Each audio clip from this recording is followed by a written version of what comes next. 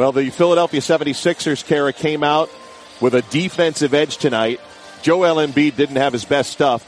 Jimmy Butler picked it up from there. Yeah, Jimmy Butler was the star of the game for the Philadelphia 76ers. I love the way he played. He made tough, physical plays down the stretch in the half court when Philadelphia needed it. But the difference was their defense. You mentioned it, Kesty, how connected they were on the defensive end. They were willing to be physical. I know Kawhi Leonard had 35 points, but they made Toronto work for it. Their defense is what won them this game. No, it wasn't a good shooting night for the Raptors. They end up at 36%, but they nearly came back from down 19 points. Kawhi Leonard's going to need some help. I think Lowry picked it up in the fourth quarter. Maybe that continues on. Siakam had an off night as well, but the shots just weren't falling like they were in game one. No, they got quality looks. They really did. They just missed them. Just 10 for 37 from the three-point land. But, I want to go back to Philly a little bit here, Kesty.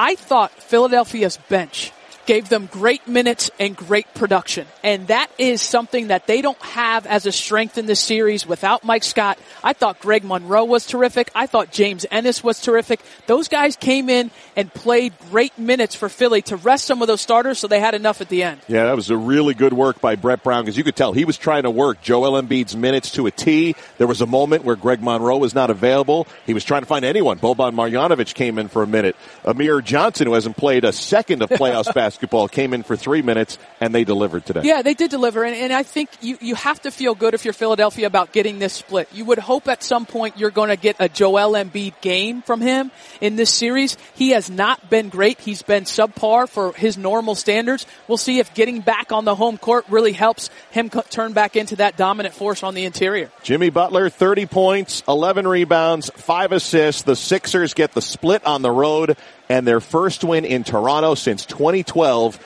Game 3 will be in Philadelphia on Thursday night. The Sixers, a 94-89 win over the Raptors. For Kara Lawson, I'm Marc Kestecher right here on your home for the NBA, ESPN Radio, and the ESPN app.